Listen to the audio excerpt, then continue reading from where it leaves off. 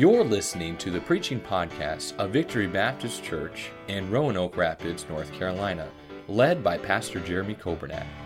It is our desire that you will be helped by this Bible message.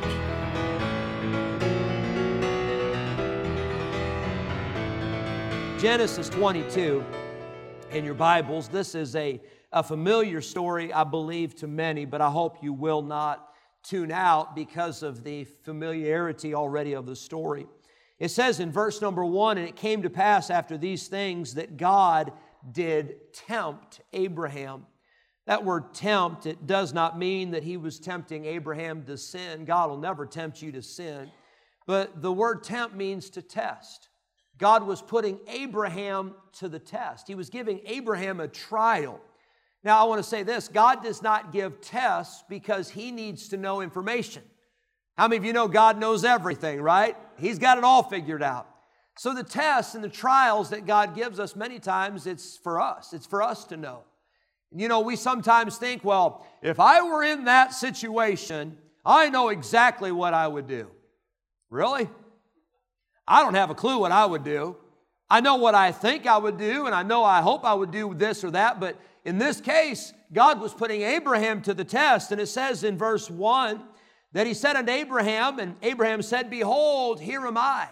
That's a good response. Whenever God speaks, you answer, and you say, "God, here am I. Whatever you want, whatever you say, I'm ready and I'm listening."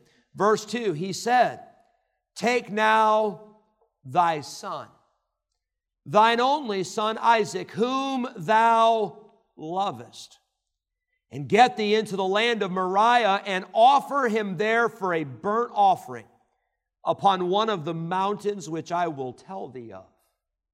Whoa, all of a sudden Abraham's saying, "Lord, I'm here, I'm listening." And then God says, "I want you to take your son, the only son you have, the one that you prayed for, the one that God gave them when Abraham was 100 and Sarah was 90, the one that you love, your son Isaac, and I want you to take him and I want you to offer him as a sacrifice." Verse 3, "And Abraham rose up," what's the next word? Early. Now, I'll be honest with you. If I were doing this and if I were obeying God, I think I'd be dragging my feet. I don't think I'd be up first thing in the morning. I don't think I would be on it like that. But Abraham said, "God told me to do something, and I'm going to obey, and I'm going to do it right away." He rose up early, and he saddled his ass and took 2 of his young men with him, and Isaac his son, and clave the wood for the burnt offering. And he rose up, and he went unto the place of which God had told him. Verse 4, "Then on the 3rd day, Abraham lifted up his eyes and saw the place afar off." You know, I'll be honest, I think sometimes we skim over that verse and we don't realize that this was not a quick trip. This was not a 10-minute hike. This was not an hour journey. This was a journey that took days. Can you imagine what was going on in Abraham's heart and in his mind every day and every step as they got closer and closer to that place? And Abraham knew that he was going to offer his son Isaac as an offering to God, but yet he continued and yet he obeyed. Verse number 5, "And Abraham said unto his young men, Abide ye here with the ass, and I and the lad will go yonder and worship and come again to you." Now that's a powerful statement right there.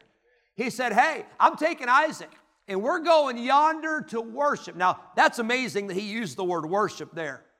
We think of worship as, you know, you come to church for an hour and you sing a few songs and you put a few dollars in the offering plate and you go home. Oh, no, no, no. That's not real worship.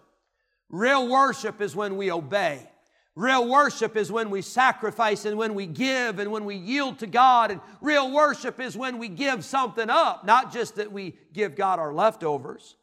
But he said, we're going to go yonder and worship. And he said, and by the way, we're coming back. That's a powerful statement of faith. Abraham believed he was going to sacrifice his son on the altar, but he had so much faith in God, he said, I believe God can raise him up again. I believe we're coming back. And friend, no matter what you're going through, I want to tell you, I hope you have that kind of faith to say, if I follow God, if I trust God, if I obey God, we're getting through this thing. And by the way, you can get through this thing with God's help and with God's strength. Verse 6, they went together.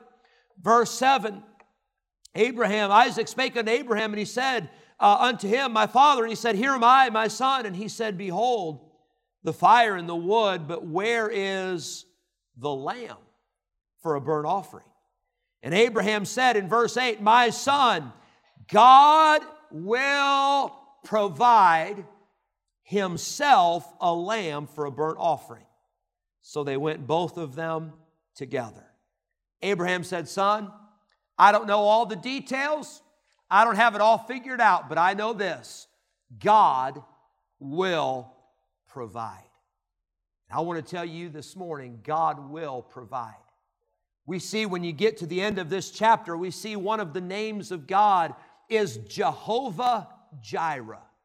It means God will provide. God will do what He said He would do. God will come through. You just wait and see. God's going to do His part, and you can count on that every single time. He said, God will provide Himself a lamb. Verse 9, they built the altar and they laid the wood, and Abraham bound Isaac his son and laid him on the altar upon the wood, and he stretched forth his hand and took the knife to slay his son, and the angel of the Lord called unto him out of heaven and said, Abraham, Abraham. And he said, here am I. Aren't you glad Abraham was listening to God still? I'm glad he hadn't tuned God out, because God had an announcement. God had a command. He said, hey, he said, lay not thine hand upon the lad, neither do thou anything unto him, for I know, and now I know that thou fearest God, seeing thou hast not withheld thy son, thine only son, from me. And Abraham lifted up his eyes, and he looked, and behold, behind him a ram caught in a thicket by his horns.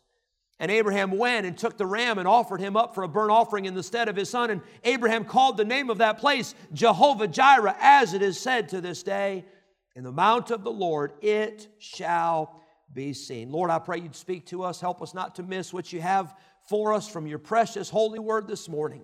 We thank You for the singing. We thank You for the fellowship. We thank You for the time that we could gather with Your people. But Lord, I believe that You have us here, and I believe there's something that You have for us from Your word. I pray we would not miss it. And please speak, and please give us exactly what we need. In Jesus' name we pray. Amen. This place to Abraham was a very significant place, because it's the place where God told him to go.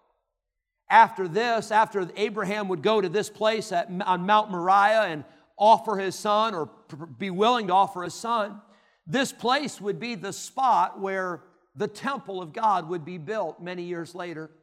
David had set the plans and got everything in order, and then Solomon was the one that built the temple in this very spot. That temple was destroyed during the Babylonian captivity, and it was rebuilt after the captivity.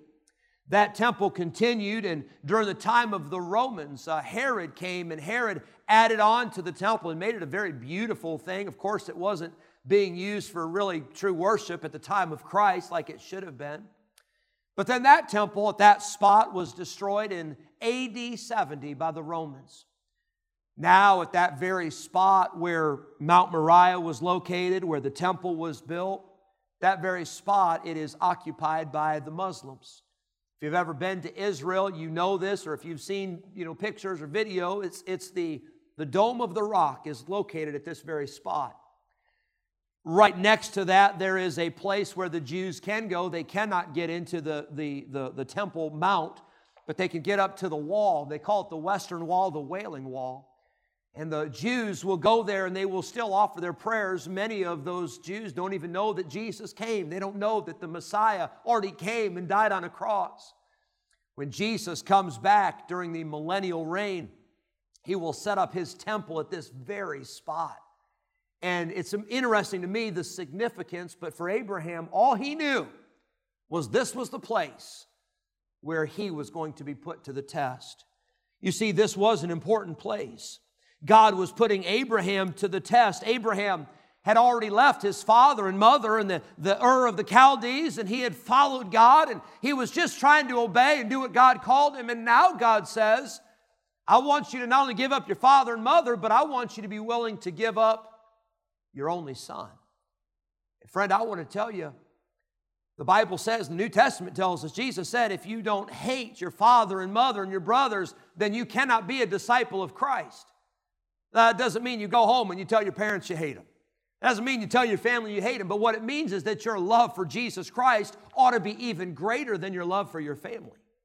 And here God said to Abraham, He said, I want you to offer your son as a sacrifice. And this test was a test that I certainly would never want to face, and neither would you if you're honest. But God put Abraham to the test. We see in this passage, and from the result of this test, we see that Abraham passed. Not only did he pass, he aced this test. Abraham came forth, and God showed Abraham that yes, his love was real, and his faith was real, and his surrender was real. Abraham was an amazing man. The Bible calls him a friend of God. He is recorded in Hebrews 11 as a hero of the faith, but yet I want to say we can learn a lot from Abraham. There's a lot of amazing lessons. But Genesis 22 is really not about Abraham. Genesis 22 is about another father. It's about a heavenly Father. And you see, our heavenly Father, He offered His only begotten Son. But here's the difference. Abraham held back that knife and Isaac was spared, but the Heavenly Father offered His Son Jesus. And that knife was not held back. Jesus' life was taken on Calvary. You see, those nails were driven into His hands, and that crown of thorn was placed upon His head, and Jesus on the cross cried out and said, my God, why hast Thou forsaken me? And the Father turned His back, and darkness covered the earth, because the Father could not stand to look upon His Son, because He had upon Himself the sin of the whole world. And a holy God could not look upon that sin. And Jesus on that cross, He felt being forsaken. He felt what it was like to have the Father turn His back on Him so that you and I would never know the feeling. Aren't you glad you'll never know what it's like to be forsaken by God? You'll never know what it's like to have God's back turned towards you, because Jesus took your place. Jesus took my place. This story is about God. This story is about a heavenly Father. The Bible was written so that we could learn about God. I love the Bible stories. I love the story of Noah and the ark, but that story is really not about Noah.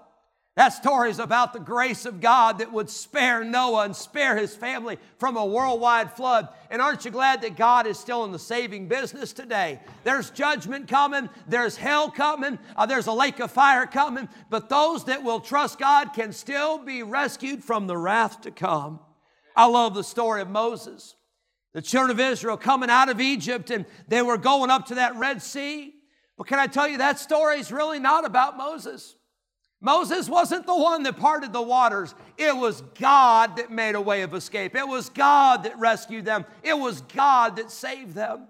And friend, today, I'm glad you're here, but Victory Baptist Church can't save you. I'm glad you're watching the service and listening to the radio, but a pastor can't save you, and a denomination can't rescue you. Only Jesus Christ can save you, and only Jesus Christ can make a way of salvation. I love the story of Joshua. The Battle of Jericho, but can I tell you, it wasn't Joshua's expertise that knocked down the walls. It wasn't Joshua's muscles that pushed down those walls. It was the power of Almighty God. And friend, as you read the Bible, can I tell you, it's all about Him. This is the Word of God. This book, we call it the written Word. But can I tell you, Jesus Christ is the living Word. This book right here is all about God. You read the New Testament, you read the Old Testament, and it points to Jesus. You read the New Testament, and it's everybody telling about what Jesus did. And by the way, what He did, He can still do today. He is still in business. I don't read this passage necessarily just to learn about Abraham, although he was an amazing man. But I read this passage and I learn a lot about our Heavenly Father. Quickly, just a couple thoughts, and I won't keep you long this morning because lunch is already calling. But in this story, I don't know what I would do. In this story, I think I know what Abraham was going to do because he came to the very point that he was willing to offer his son. I don't know for sure what Isaac was going to do, although I think he was going to stay and I think he was going to yield himself and be willing to be sacrificed because he trusted his father. By the way, this is an interesting thought. I don't know at this point, I don't know if Isaac had a relationship with God for himself. Maybe he did. I don't know if he did or not. But here's what Isaac was doing. Isaac said, I may not know God myself, but I know that my daddy knows God. And I know that I can trust my daddy because my daddy trusts God. And maybe some of you in this room, you've got some children that are still small, and some children, maybe they've been saved, but maybe they don't yet have a personal relationship or a daily walk with God yet. But our children need to have a mama and a daddy that know God. That'd have been a great place to say amen. Our children need to have a mama and a daddy that know God. Our children and grandchildren need to have a grandma and a grandpa that knows God. They need a Sunday school teacher that knows God. I thank the Lord for Sailor. She's had mom and dad. They've been talking to her. Brandon said for over a year they've been talking and explaining that. But I'm glad there was a Sunday school teacher, Miss Deborah Jordan, that in that class was willing to share the Word of God and share the plan of salvation. But we need some Sunday school teachers that know God. I don't mean Sunday school teachers that just come and show up. We need some choir members that don't just show up and sing, but choir members that know God. We need some people on the buses that know God. We need some people in the junior church and master club. We need some people that know God because the children may not know Him, but they need to know somebody who does until they can get to know Him. Boy, I'm glad I said all that. But I don't know if Isaac knew God, but his daddy sure did. And Isaac said, I'm willing to trust my father because I know that he trusts God. I don't know all that Abraham would have done. I don't know all that Isaac would have done, but I do know what God did. I know that our Father spared not His Son. I do know what Jesus did. Jesus offered Himself freely as a sacrifice for our sin. I'm thankful that in this passage we can learn about a heavenly Father and a Son that was yielded to His Father's will. I see number one, I see in this passage that Abraham worshiped. Abraham worshiped with obedience. He worshiped with trust. He worshiped with surrender. He was willing to give God the best he had. I see number two that number one, Abraham worshiped. Number two, Isaac wondered. Isaac wondered. He said, where is the lamb? And by the way, maybe you're here today and you're still wondering. You're trying to think, how does all this work? I've been coming to church. I've been reading my Bible. I've been trying to figure things out, but at what point do I do enough to get to heaven? Well, I hate to tell you this, hate to break the news to you, but you'll never do enough to get to heaven because it's not what you do and it's not what I do. It's what Jesus Christ has already done. When Jesus hung on the cross, He said, it is finished, meaning He completed all the work. He paid all the price. All you have to do is be willing to receive the gift of eternal life. But Isaac wondered. He said, where is the lamb? Number three, we see that God worked. You know what God did? God did His part. He did exactly what He said He would do. And you know what? That's just like God, isn't it? He always does exactly what He says He will do. Let me give you a few more thoughts here quickly, since we've got a whole 5 minutes left. Boy, oh boy. We're going to cover the rest of the book here. A whole book of Genesis we'll cover in 5 minutes. Number one, and I'll be done, God will provide. That's what this means. That's the name Jehovah Jireh, God will provide. That's what this story is all about. God provided for Abraham, and God provided for Isaac, and God has provided for you and me. He's provided our greatest need.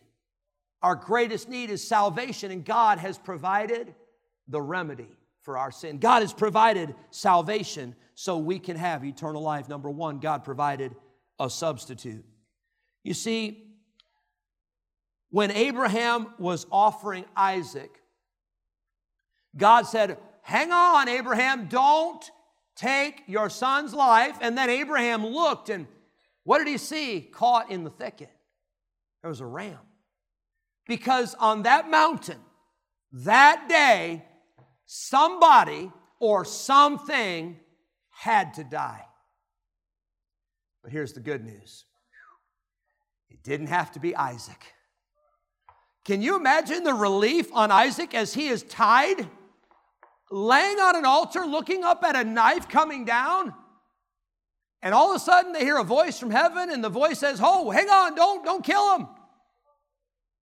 And Abraham looks over and he says, "Where in the world did that ram come from?